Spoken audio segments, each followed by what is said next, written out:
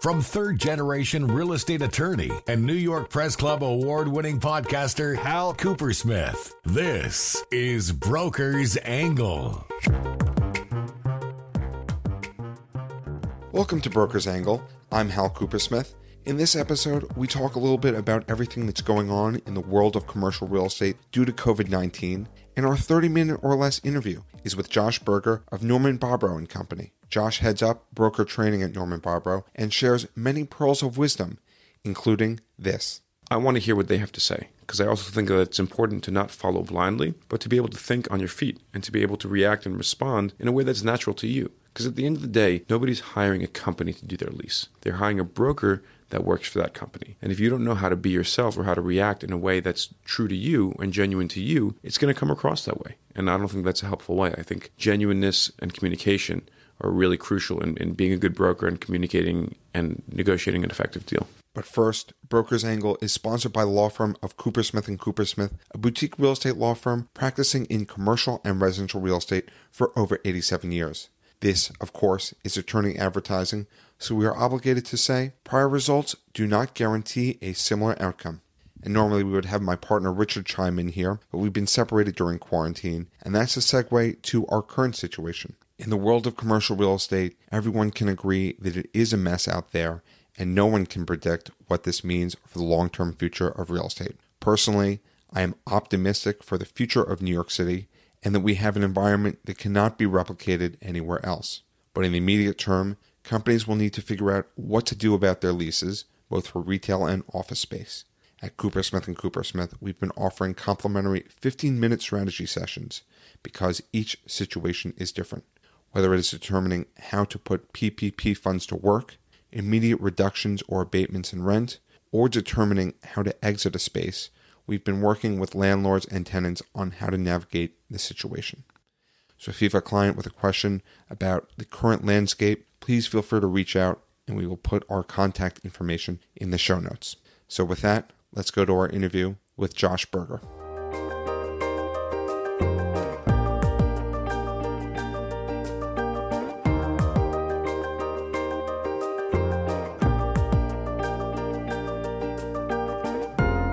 So you've listened to past episodes, and you said that they were a little bit boring. No offense to me or any of the guests, but you wanted to spice things up a little bit. A little bit. Brokerage can be a pretty dull situation when you're looking at the various intricacies of a lease or how to approach things or what a building is worth or how to get to the certain economics. And I like the human side of brokerage. I really like the interaction with the people, the different situations, the unique angles. And I feel like sometimes that's a little bit glanced over when people are so focused on the economics, which is obviously important, but there's a huge human element that I feel is ignored. And so how have you focused on the human element in your business? Sure. So for me, I try to surround myself with good people who are honest people and work with CEOs who respect their teams and respect the people that they work with. It enables a clear line of communication that's really helpful in terms of establishing and creating a strategy that we can execute that really affects the business. But at the end of the day, the business is made up of people. So if you don't take that into consideration, all the business strategy could go out the window. And I have to imagine, Josh, that some people are listening to this and saying,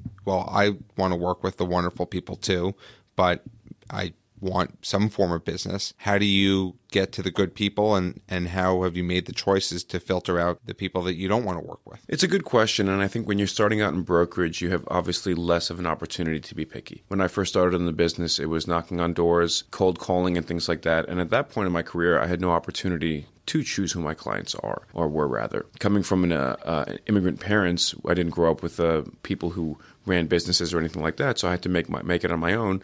Over time, that ended up being a big blessing because you develop strong relationships with people. And then you start to realize, hey, I want to spend time with these people. I don't want to spend time with those people. Thankfully, when you do good work, people refer you business, and like-minded people tend to travel in similar circles. And so I've been lucky enough to have a number of clients who've referred me to better and better people, and you have to be willing at a certain point to walk away if someone does not fit in that category in your mind or in practice. So there's definitely been some business that I've quote-unquote lost, but to me, balance is really important, and being that you're interacting with a client consistently for a very long period of time, given the work, most people are addressing their lease between 12 and 25 months before expiration, generally in the size range that I work with, there's a lot of time you spend with those people. And if you don't have an opportunity to connect with them in a real way, it can be really exhausting and emotionally draining. And, I think mental health is something that's very important. And so to be able to be with people who you enjoy spending time with, like I am now, it's a very different opportunity than being forced to just work for the money.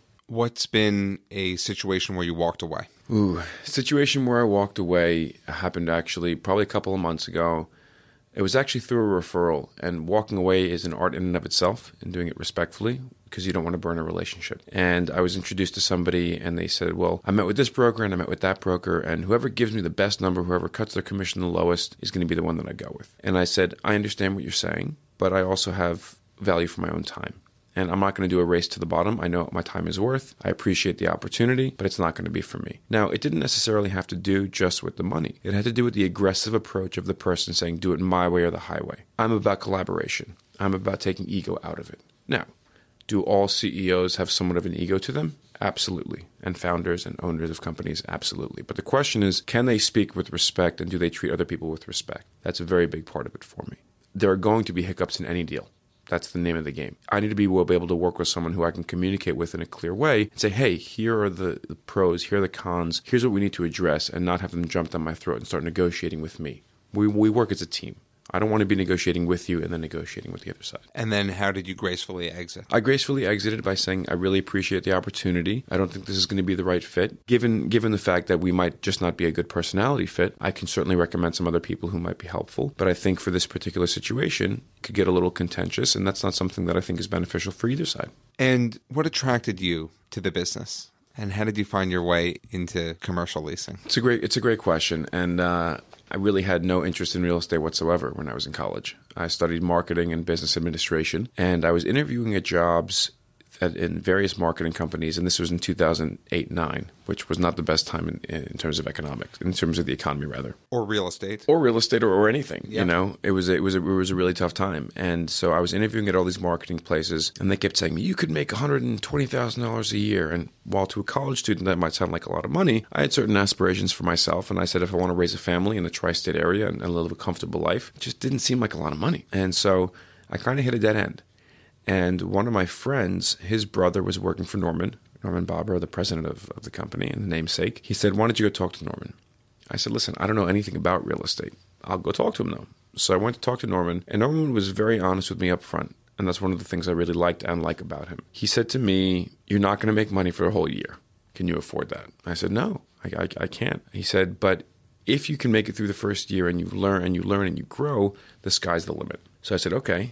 For some reason, that was intriguing to me, the limitless potential. So I called my parents, and I said to them, hey, and this, don't forget, side note, they paid for my college and put me through college completely. So hearing that I was considering a full commission job, they were not happy, to say the least.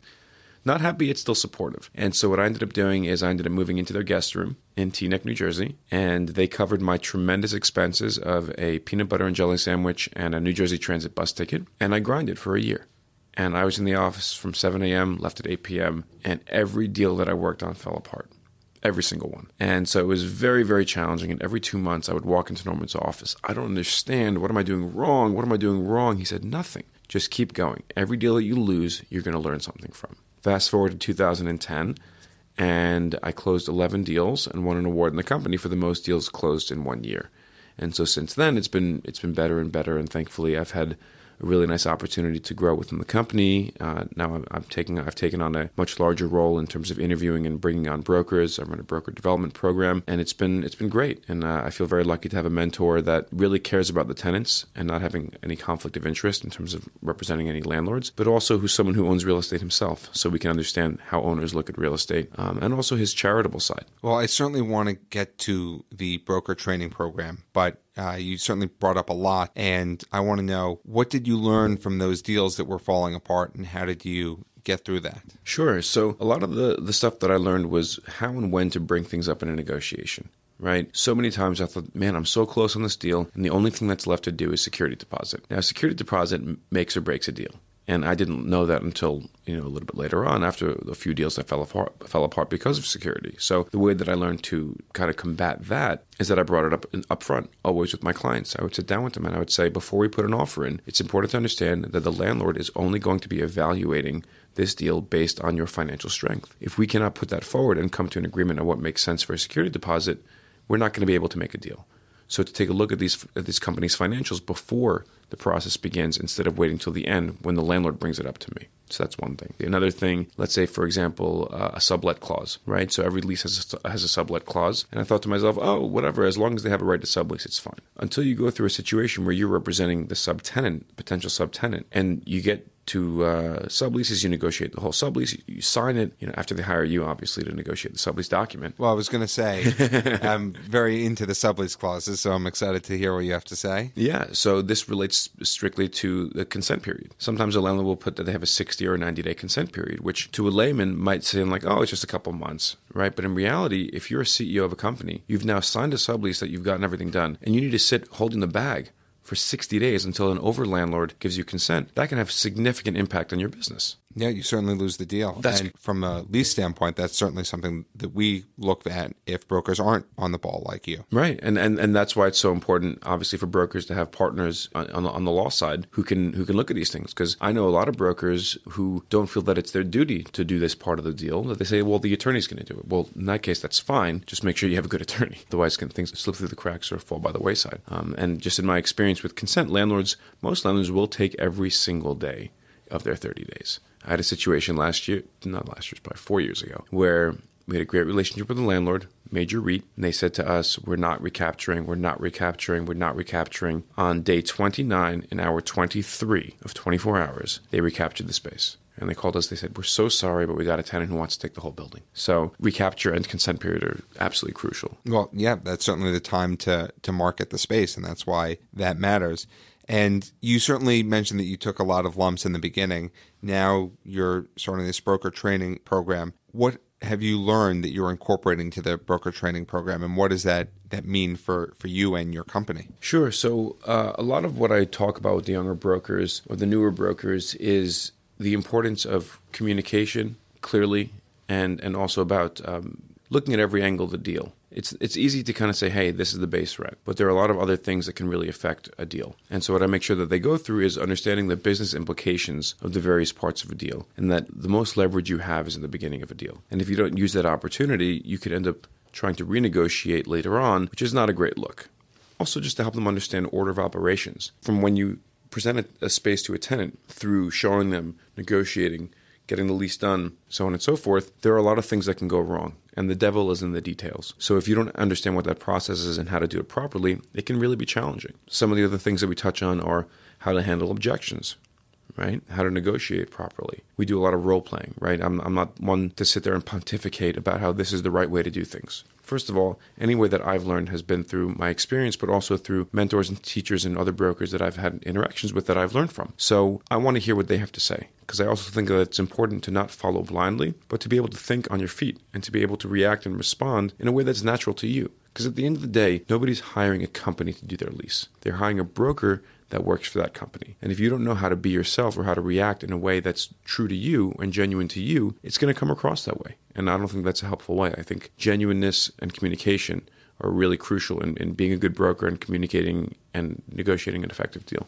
What are some common mistakes that brokers are making? Common mistakes that brokers make, let's say either being too pushy or not pushy enough. Where a broker kind of is too brisk or curt with their communication because they want to get something done, not understanding that the person that they're communicating with on the other side has their own things to deal with. And I'll give you an example. You're waiting to hear back from HR on something to do with headcount or something to do with space layout as you're negotiating, right? Whether it comes to a test fit or whatever it might be in terms of laying out the space. And it's now been 2 weeks since you heard back from HR and you're getting really frustrated. So a mistake could be sending a very strongly worded email saying, it's been 2 weeks, I need to get this done. If we don't get this done, we're going to lose the deal, right? Now, while that gets the information across, it's not helpful in understanding that this person in HR might have been on vacation for a week. They may have had a huge hiring spree, which a lot of times we deal with because we help companies when they're expanding, and they haven't had time to deal with it. So a more effective way to kind of frame that would be, I know that we're all trying to get this done in a timely manner. Have you had a chance to look at the headcount yet? Let's see if we can schedule a call for X or Y,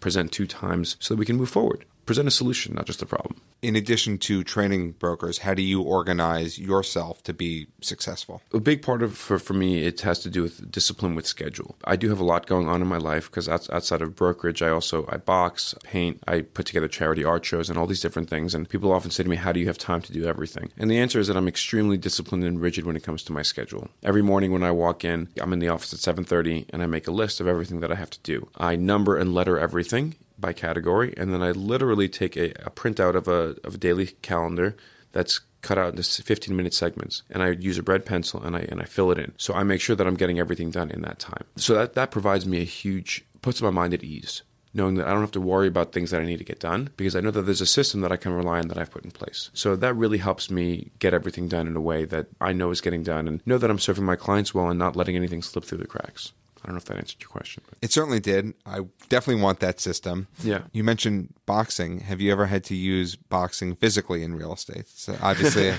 not quite. But there are other ways that I have seen certain similarities in. Well, I mean, that's I think one of the nice things about having a well-rounded perspective and doing a lot of different types of things is that I've noticed certain themes that are true, whether it be through art or boxing or music or brokerage. One of the things we talked about already, which was discipline. But in terms of, there are a few different elements. One, let's call it from a philosophical angle, let's call it alignment, right? And so if you're boxing, for those of us who don't box, I'll explain your feet and your hands and your shoulders and your hips and your breathing all need to go in unison. If you can't figure out how to align those things, it's going to be very challenging to create a strategy that you can create and then execute on a game plan on how to look at your opponent's weaknesses and strengths and say, how do I do this? Right? So it's the same thing with brokerage in terms of being aligned, right? If you can't align, even just say, let's say the client side where you have a CEO, a CTO, HR, and then you have the other side of the deal, the broker, the landlord, and then you have architects, engineers, and everyone. If you can't create alignment and have a goal all together, you can't create a strategy that's going to be effective. And with art, it's the same thing. If you're not aligned in terms of your concept and how you want to execute that concept in a real way, it's going to be challenging to bring that idea into reality, which, again, what is an idea if it's not brought into reality, right? It's just this conceptual thing. And you mentioned the art that you do. I looked up some of it. You're very much against social media. Yeah, so when I first started creating art, it was a big push into anti-social media because I really genuinely feel that if people solely interact with their community, with their friends through social media, it creates a lack of human connection. At the end of the day, human beings are tribal beings, right? And if you don't spend time with people, if you don't share that energy, you become cut off. And that's when, depression seeps in, and there are different elements that can really become harmful to one's psyche. There was a stencil that I was working with that said "Stop Selfies," right? And it's not a hatred against selfies. It's not saying, hey, don't take a picture of yourself. What it is more if you're in an environment with your people, or with your friends, or with your family, don't remove yourself in order to take that picture, right? Enjoy what you're around, enjoy what you're with. Yeah, I did an art show a couple of years ago to benefit the Lower East Side Girls Club, and I had a pretty dark installation. It was called Selfie Suicide. It was a character that was wrapped in caution tape and was committing suicide and taking a selfie with it. And it was kind of a little bit saying, if we keep removing ourselves from reality, and if we keep interacting in this non-human way, the last thing that people will see will be you taking a selfie of you taking your own life. And it's really an unhealthy and not a beneficial way, in my opinion, to interact with reality. Well, as long as you're not against podcasts, we can be friends. About that. Well, you're on one right now, I have to say that. But you certainly do have perspectives on brokers using media and social media. Yeah, absolutely. When it comes to sharing ideas or to helping people, I'm absolutely for social media. I think there are benefits. The challenge is when it becomes the thing that takes over and it becomes the only thing. A platform like this where you're providing helpful information to brokers or CEOs or companies or whatever it might be, I think that's great. And I think that if that communication is effective and if the people that are talking are experts on a subject matter, it can be really helpful and really beneficial to a lot of people. How can brokers use social media more effectively, in your opinion, and what mistakes are brokers make? Number one is over communicating on social media. People are just so overwhelmed with information that if you find yourself that you're a broker and you're posting on LinkedIn or Facebook or Instagram or whatever, 6, 8 times, 10 times a week, it gets overwhelming. And I think people just become bombarded with information. And what the goal is to be like, hey, I'm here. But when it's too much, I can tell you personally, when that happens, I just mute or hide those people because it's just absolutely too much. Another mistake is when they only use it for marketing purposes, right? When they're just like, hey, I'm representing this sublease or I'm representing this building. Come look at my space, right? That's not really what people want to see in social media. I think people want to see content that's relevant to them and that's helpful. So, for me, I'll post things that relate to sales. How you can be more effective in sales, or how I've had more success in sales. I tend to also enjoy doing. I do like a weekly quote. So another way that I'm organized is every Monday morning I have a whiteboard and I go through and I write all my deals that I'm working on. I color code them by where they are in their process, and I write all the things that I need to get done that week for those deals. And I always put a quote there at the top of the board. This week, the quote that I had up there is a quote that I found really relevant, and it's from Washington Irving. Little minds are tamed and subdued by misfortune, but great minds rise above them, right? And so that's something that by me sharing, I feel that could be inspirational to people who might be facing a challenge this week. And I know that we all face our challenges, and this is one of the biggest fallacies, I think, of quote-unquote success, is people look at somebody who's had some success and say, they've made it. This is successful. What they don't realize is that this is a constant focus and a constant battle where you need to consciously be aware of what it takes to be successful. And you wake up every day and you need to make that decision. Nobody wakes up who's successful and says, okay, now I made it and it's done. No, it's that battle and it's that fight and it's that vigor that makes you successful. And defining what it means to be successful. Absolutely. Well, that's also super important. A lot of people define success by money. That's not always the case. Right? And so it's a very good point, because some people find success. I have a friend who's an artist, who's a successful artist from a financial standpoint. And he turned to me the other week and he said, I might just move to Europe and just close myself off and just paint, because that's all I want to do. I don't want the money. Right? So to him, that's what success would be. And actually, I'm not a very big fortune cookie fan in terms of the quotes they have on there. What about the cookies? The cookies I like. Okay. Cookies are absolutely, I'll be honest with you, pretty much any type of cookie I'm in. But I do have one fortune cookie quote that I stuck to my computer screen, and it says, success is an accumulation of successful days, right? And I love that because it enables people to look and say, hey, whatever happened yesterday, that's fine. I'm going to wake up this morning, and for me personally, I meditate for 10 minutes in the morning just to clear my thoughts and get started on an even keel. Not a long, crazy meditation, but it helps me just avoid that thought spiral of negativity, right? Everyone has it. It's a human condition. And so if you have the ability to approach every day and say, hey, I'm going to be the best Josh I can be today. Every interaction that I have, I'm going to make meaningful. I'm going to connect with people.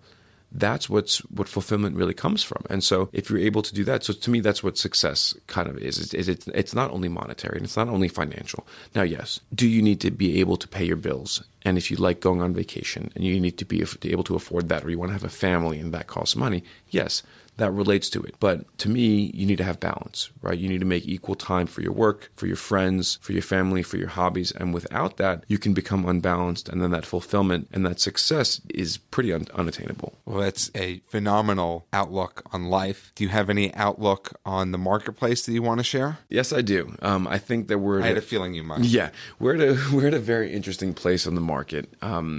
It's no secret that we've reached a peak in the market in terms of pricing. And you're already seeing that just as it relates to concessions that landlords are offering. The prices aren't coming down yet, but the free rent packages and the tenant improvement allowance packages are just absolutely through the roof.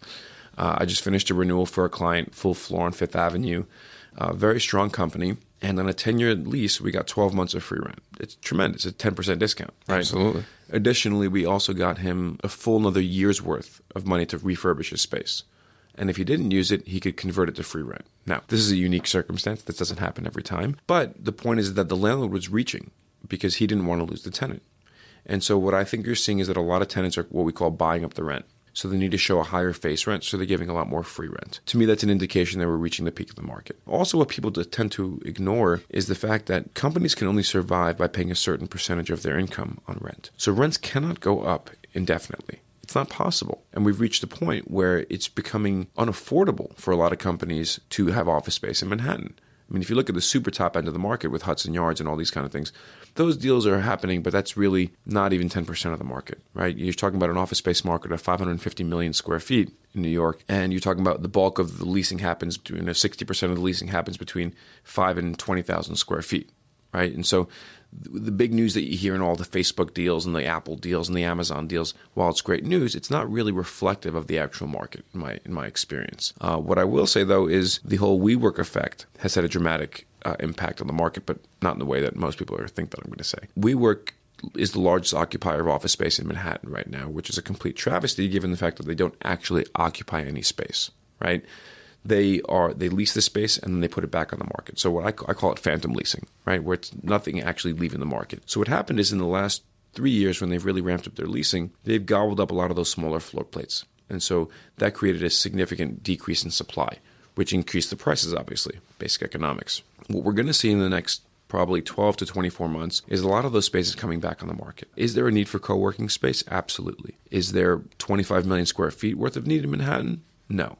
And if WeWork alone occupies 8 million square feet of the shared space, then they have about 20 competitors that occupy at least that, if not more, in combination, right? And so you're going to start seeing these spaces come back on the market. It will be a little bit slower because WeWork's new theory is they're going to create a service out of WeWork, which is they're going to default on their leases, and then they're going to pitch their services to landlords saying, hey, we'll run this space as a co-working space, which is a good theory. But the problem is there's not nearly enough demand to meet that supply. And so those spaces are going to start coming back on the market, which I think will affect prices softening. But I don't think it's going to be all at once. I think it will trickle in. And obviously the stock market will have an effect as well. Anything else you want to talk about? You know, for me, it's been really nice to chat with you. I think it's been a nice opportunity for me to touch on a few different ways that I see brokerage. You know, one other thing that I think could be beneficial for people listening is just the concept that the human body is important to consider in general. And what I mean by this is brokerage, art, boxing, marketing, media, tech. These are all very high-stress environments, and it's important to understand that the body has physical reactions and responses to stress. It's an increased heart rate, it's shallower breathing, and what ends up happening is there's a decrease of flow of oxygen to the brain, which actually makes it more difficult to process and to be the best you that you can be. And so this is something that I practice with my guys every single week in the brokerage development program, where you do a short breathing exercise that can help bring your stress levels down and enable you to be your best self. It takes a total of 63 seconds, where you breathe in for 6 seconds, you hold your breath for 7 seconds, and then you breathe out for 8 seconds.